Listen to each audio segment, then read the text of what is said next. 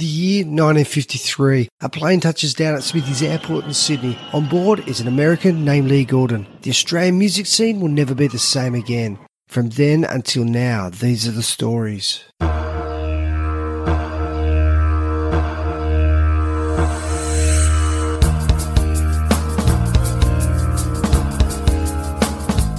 Hey my friends, I've got something to tell you. Hey there, this is Josh Ersom and you're listening to Awesome Aussie Songs. This episode is on The Group and their song Woman You're Breaking Me. Our special guest is former member of The Group and one of Australia's greatest songwriters, Brian Cadd.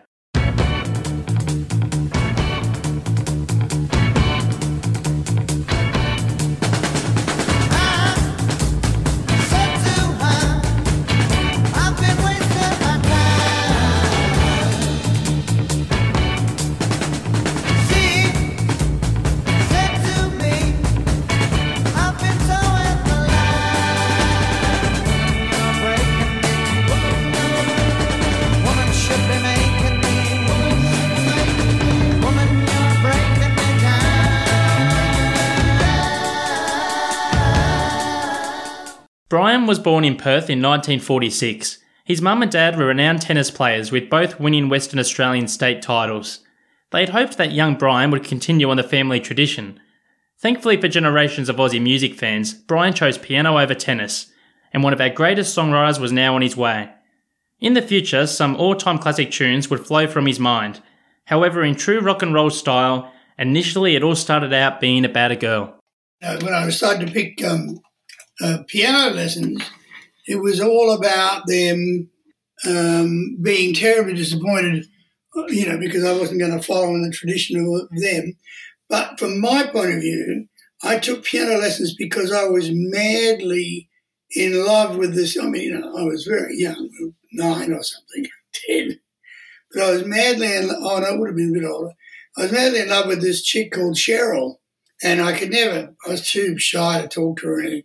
But I figured out that the half-hour lesson that was offered to me was directly after hers on Thursday or whenever it was.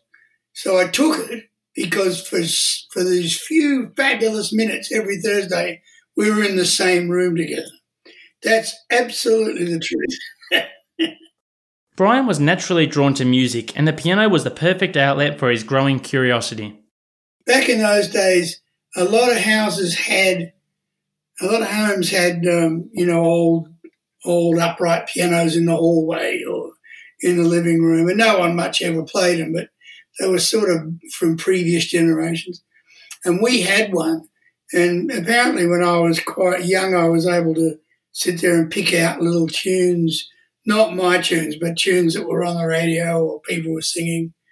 And so I suppose, in a way, even though I didn't really acknowledge it until when I finally admitted I was going to take lessons, I really probably was able to play by ear from a fairly early age. I just didn't concentrate on it because it wasn't on my radar. The idea of playing piano was absolutely lunatic. Who would do that? What young red-blooded Australian male from Perth would ever do that? So it turns out it worked out all right in the end. As a recording act, the group had two distinct periods featuring different members. The Group Mark I was a folk band and spanned 1964 to 66, while the Group Mark II, featuring Brian Cadd, had a pop rock sound. Initially formed in Melbourne as the Wesley Trio in 1964, the trio comprised vocalist Peter McKetty, Max Ross on bass, and drummer Richard Wright. The boys attended the prestigious Wesley College and played mainly folk and novelty songs. As the Wesley Trio, they signed with CBS Records and released a single and EP. By the end of 1964, they had changed their name to The Group. After several months, they recruited the recently arrived English guitarist Peter Bruce. There's always been a bit of conjecture about Peter Bruce's UK musical pedigree, and the newly renamed band The Group used his publicity to their advantage. Bruce had grown up as a childhood friend with Dave Clark of the Dave Clark 5 fame. The Dave Clark 5 had many international hits, including one of their best-known songs, Glad All Over. You say that you love me, say you love me, all of the time, all of the time. You say that you need me, say you need me, you'll always be mine, always be mine. I'll be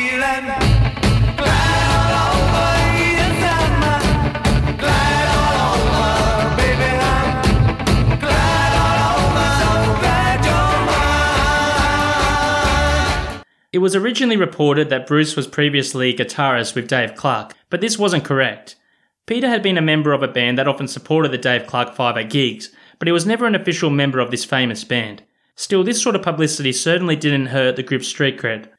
The group's debut single was one of their own original songs, Old Hound Dog, and it was released in December 1965.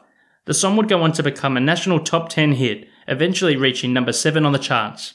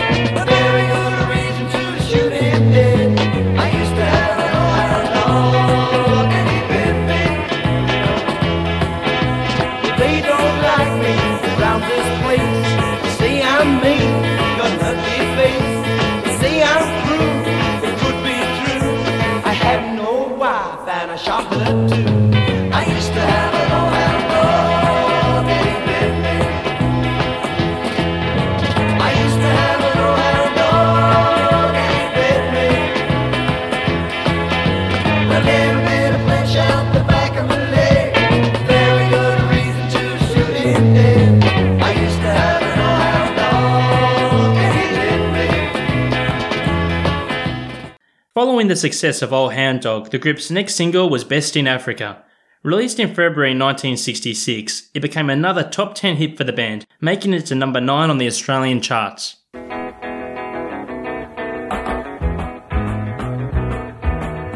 went to a market show to sell your goods, that's the place to go. I was walking through one day, a man had his fruit on display. He's got the biggest and the best in Africa. It really is a lovely sight. And if you go to Africa, you can get a little bite tonight. He's got a lovely watermelon. He's got a lovely watermelon. He's got a lovely watermelon. And you can get a little bite tonight. What I say? Down where the lions and the tigers are free, he grows his fruit on the vine and the tree. Watermelon ripe, he said, aha, I've got the biggest in Africa. He's got the biggest and the best in Africa. It really is a lovely sight. And if you go to Africa, you can get a little bite tonight. The group's run of hit records continued, and they would make it 3 from 3 with the release of I'm Satisfied in June 1966. While it wasn't as successful as their first 2 singles, I'm Satisfied reached number 21 on the national charts, and it was still a top 10 hit in their hometown of Melbourne.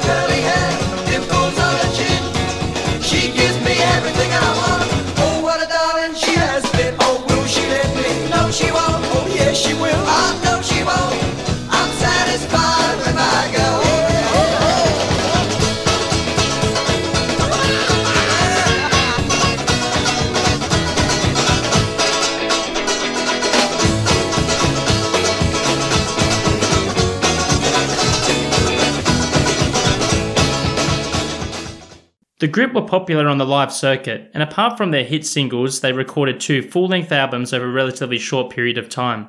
Both albums were made up of a mix of original and cover songs, and they sold well, especially in Victoria. The band's 4th single, Empty Words, saw their national chart success come to an end.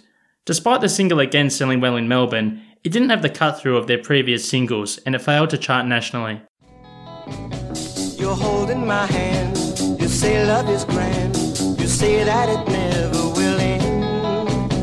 But I see through you, you're lonely and blue, all that you want is a friend. You think I believe those words that deceive, you know that you're leading me on. I'll leave you right now, forget you somehow, then how you feel when I'm gone.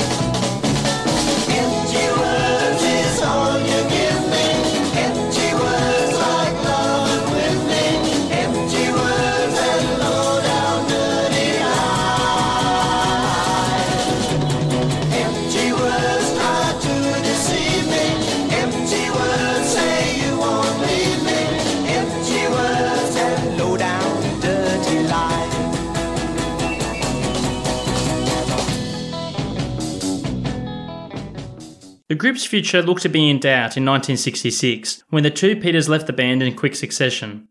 Max Ross and Richard Wright decided to forge on and set about recruiting some new members into one of Melbourne's most popular bands of the time.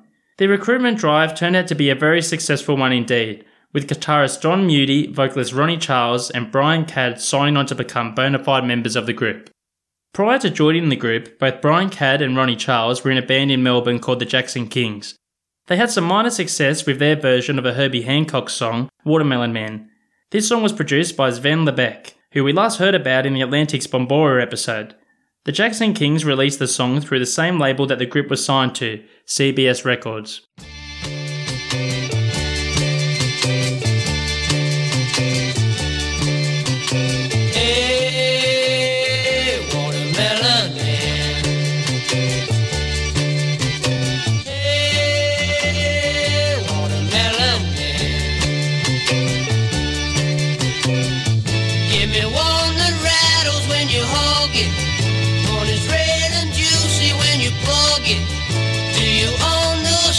Watermelon Man. Hey, watermelon man. Hey, watermelon man. When I'm hard, I need a little cooling. When I hear you call, I start a drooling. Do you understand, watermelon man?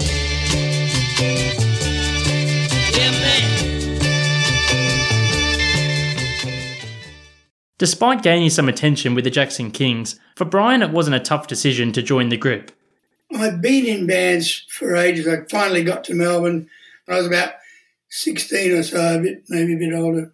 And I went through a bunch of bands, including trad jazz bands and stuff, which was a real sort of love of mine back then. And then I got into little local rock bands. And we mostly didn't play anywhere. We just rehearsed, probably really badly, but we sort of felt we were in a band. And we did a couple of gigs. I was in a band called the Castaways, and we did some local, Friday night dance, bottom of the bill. And on the top of the bill was a band called the Jackson Kings. And they saw me and Ronnie playing, and they poached us. No, they saw me playing, and they stole me from that band. And they stole Ronnie from some other band, Ronnie Charles. So we were in the Jackson Kings for quite a while. In fact, we got signed to CBS. And on the same label was a group called The Group. And so, in their genius, the record label said, well, you can go out and support The Group because you're on the same level. And The Group, we got to know them, and then two of their members left for England.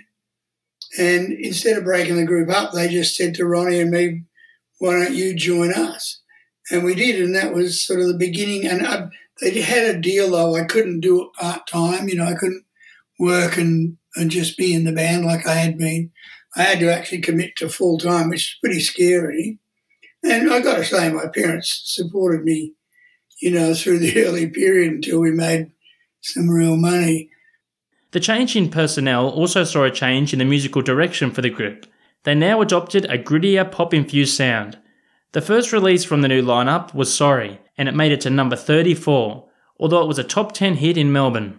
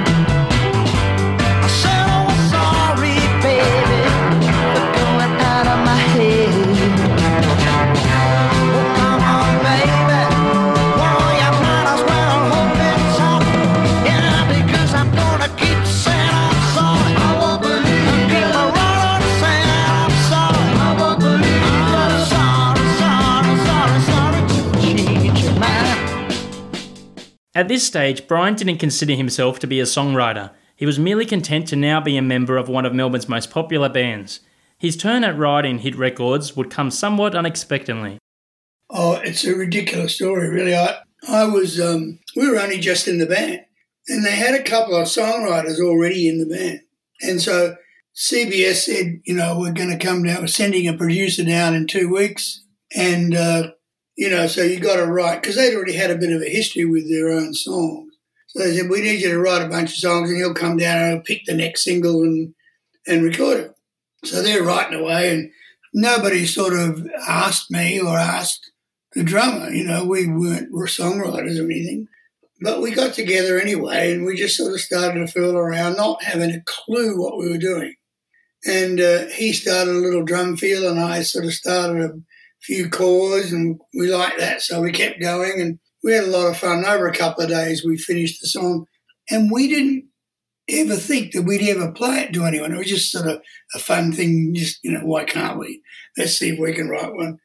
Anyway, when it came to when it came to the actual meeting with the A&R guy, the A&R guy said, okay, everybody, let's play the songs. And some people were playing different songs. And he, he just looked at us and he said, have either of you got a song? I said, we've got a song together. And he said, oh, we'll play it. So we played it. And he said, that's the single. That's the one, which was such a shock to us because we never even thought we'd ever get to play it to anyone. And so we went in and recorded the song, and it was, as you say, it was a big hit. And it was the first song I ever wrote.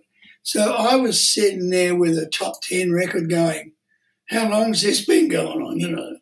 This is fabulous. This is easy.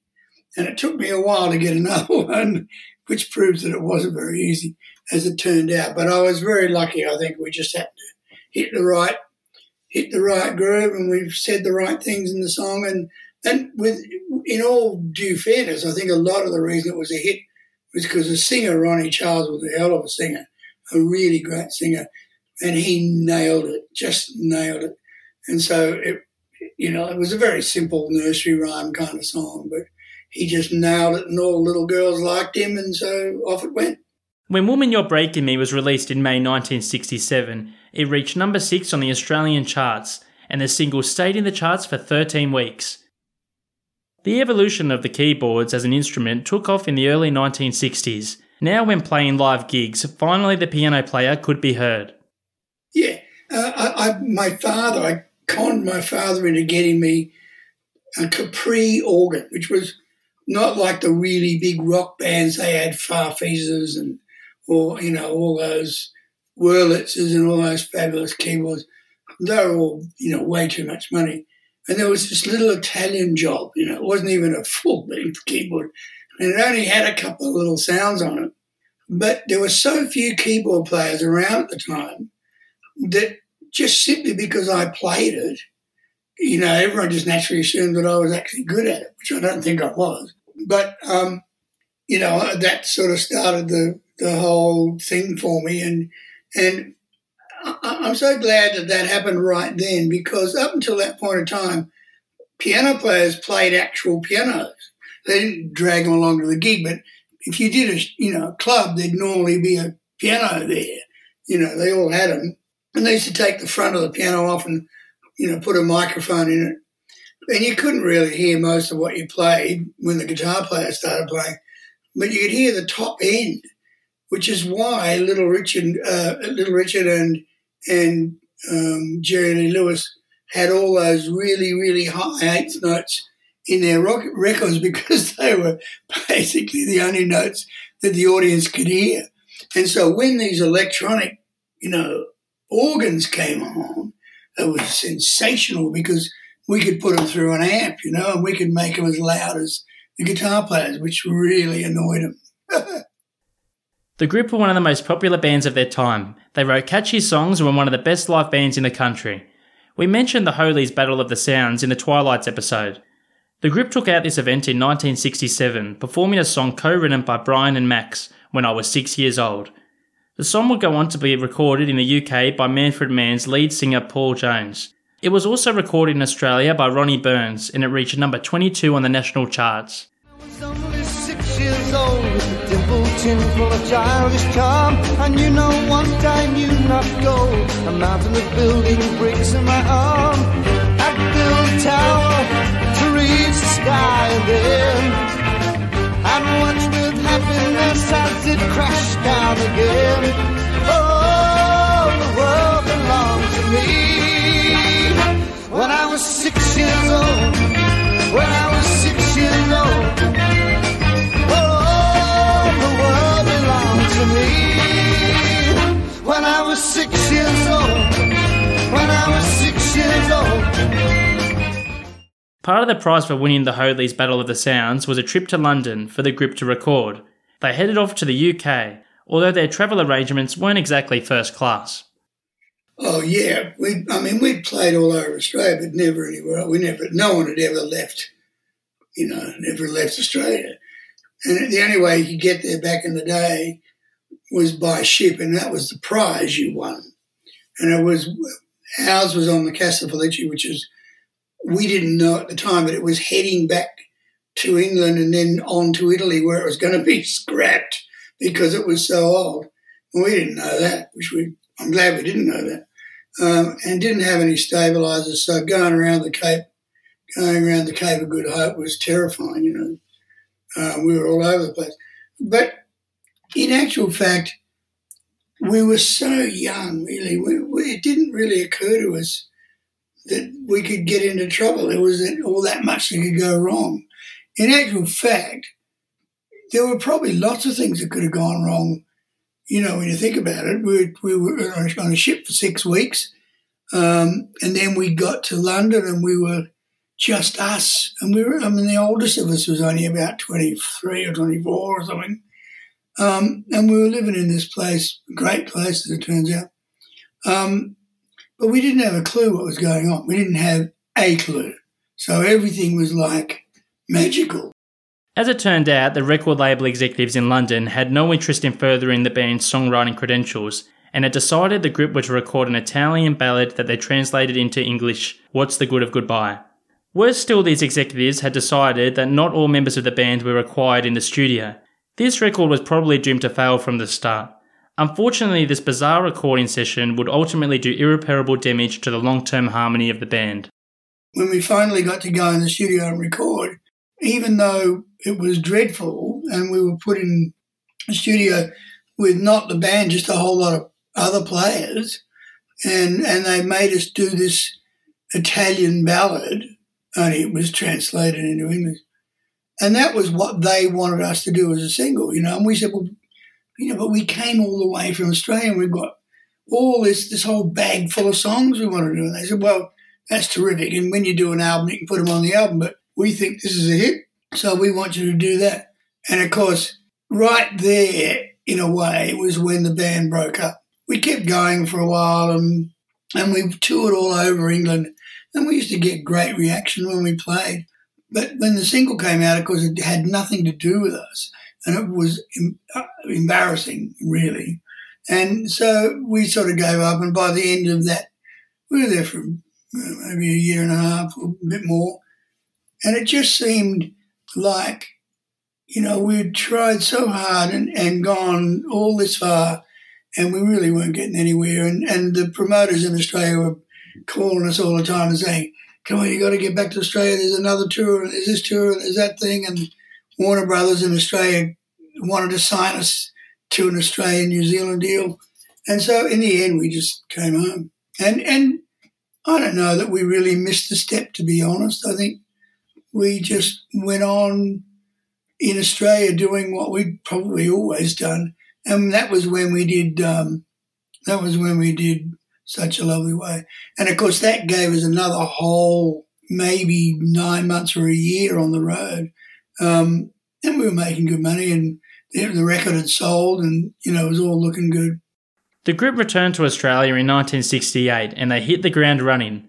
The band's next single was Such a Lovely Way, and it was another top 20 record for the group. Despite the disappointment of the London trip, the band now had another hit on their hands. Such a Lovely Way was released in February 1969 and reached number 12 on the national charts. Now I was writing with Max Ross, in the band, and he was quite a seasoned songwriter. And we got together and wrote a bunch of songs for the next single, and that one just fell out. It was just one that was quite obviously the single out of the bunch. And, in that song, in that record at least, amazing credit must go to the drummer, Richard Wright, who I'd written Woman You Break Me with. And he started with that kind of almost Latin bossa nova rumba kind of feel, and the song built from there. And really it was sort of guitars and organ, which was straight, rock and roll instruments, but over a kind of a rumba beat, if you like. And it just was so unusual that when it came on the radio, people naturally listened to it because it wasn't like anything that was on the radio. And we were very lucky in that sense. It was a good hook and people sang along with it and everything. But I think the fact that it didn't sound like anything else made it stand out.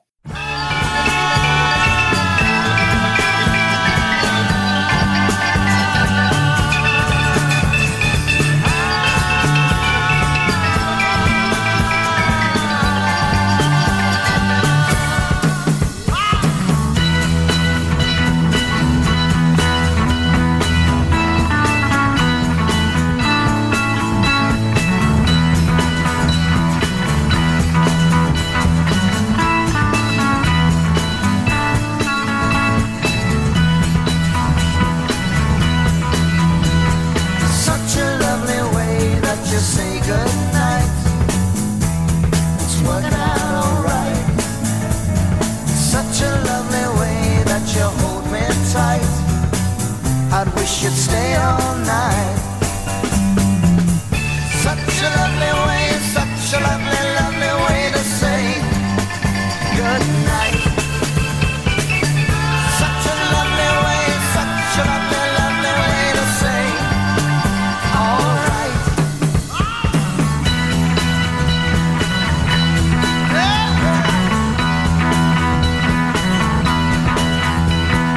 The little light I see of you is all I need. You show me what to do. This wanting you is so too much, just holding on, knowing that you want me to. Such a lovely way, such a lovely, lovely way to say good night. Such a lovely way, such a lovely, lovely way to say all right. Kinda hold you close, then I hear you say, no one else could ever make me feel this way. Good morning, girl. I'd say if you were here, what a way to start the day. Girl, you ought to stay.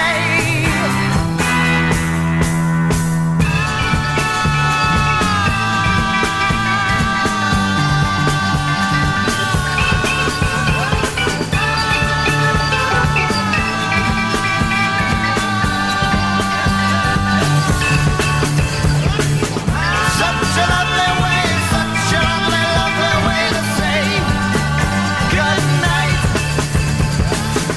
Such a lovely way, such a lovely, lovely way to say all right. Such a lovely way, such a lovely, lovely way to say good night. Yeah. Such a lovely way, such a lovely, lovely way to say all right. As a songwriter who would go on to write deep emotional songs such as Little Ray of Sunshine, A little ray of sunshine has come into the world. A little ray of sunshine in the shape of a girl.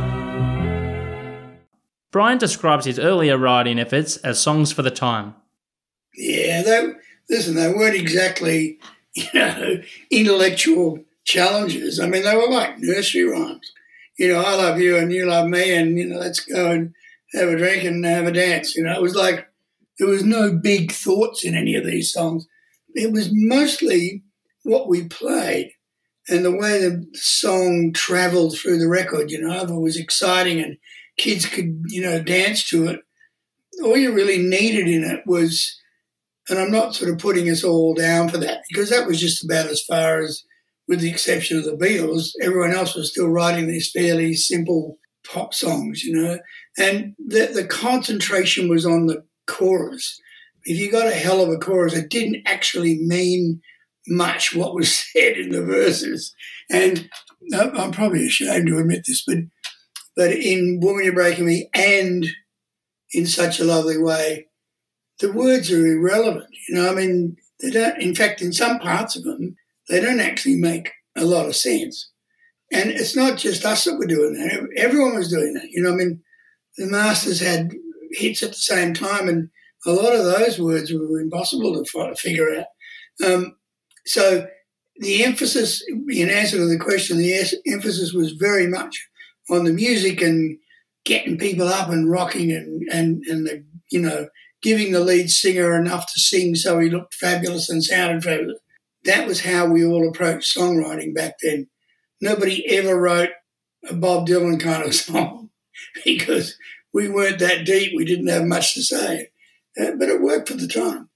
Prior to breaking up, the group provided the instrumental backing to Russell Morris's all-time classic, The Real Thing, with Ronnie Charles also providing backing vocals. Trying hard to understand what really not you're seeing me. Trying hard to understand what really not you're seeing me. There's a meaning there, but the meaning there doesn't really mean a thing. Come and see the real thing, come and see the real thing, come and see. I am the real thing.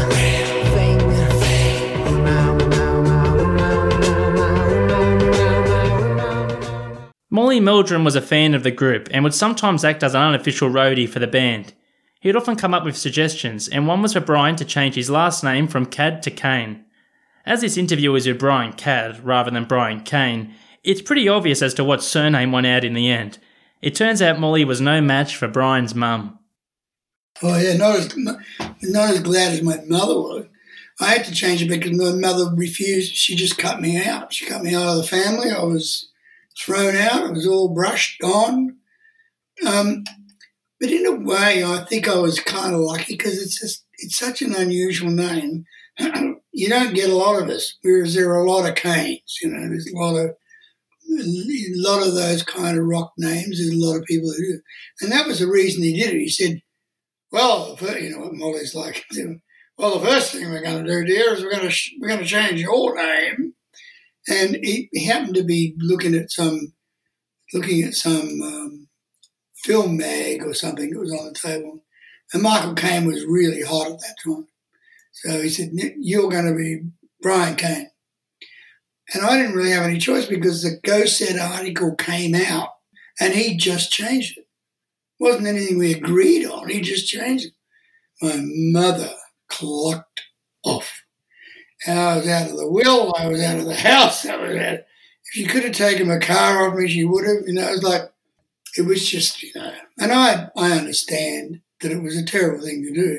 But at the time, considering how the lunacy that our industry was going through, I don't suppose it really mattered that much. People were changing their name all over the place. But in her view, that wasn't a good enough reason. As Brian mentioned, the group eventually broke up at the end of 1969. In all, the group released 11 singles, 3 EPs, and 3 full-length albums. Brian and Don Muti would go on to form Axiom. Check out one of our early episodes on Axiom's classic song, Little Ray of Sunshine. Okay, that's enough of the talk. Here's Woman You're Breaking Me by the group.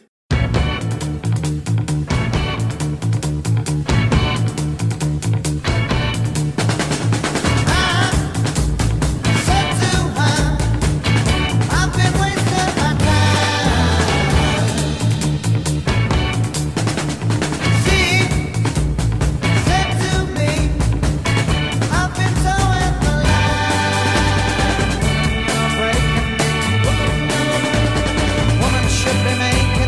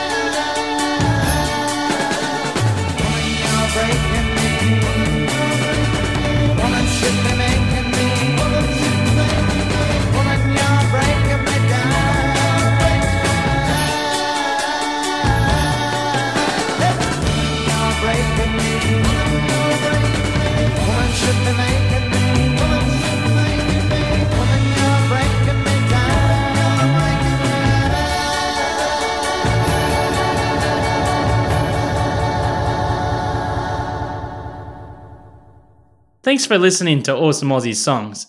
Thanks to Brian for your time, and thanks to the group for the music. Hi, this is Molly. You've just listened to a podcast brought to you by Marcos Promotions, written and produced by my dad, Sheldon the Kangaroo Kid, and presented by Josh Ursum. This is Molly Kidd saying to my good friend Holly Kirsten, hit it, girl!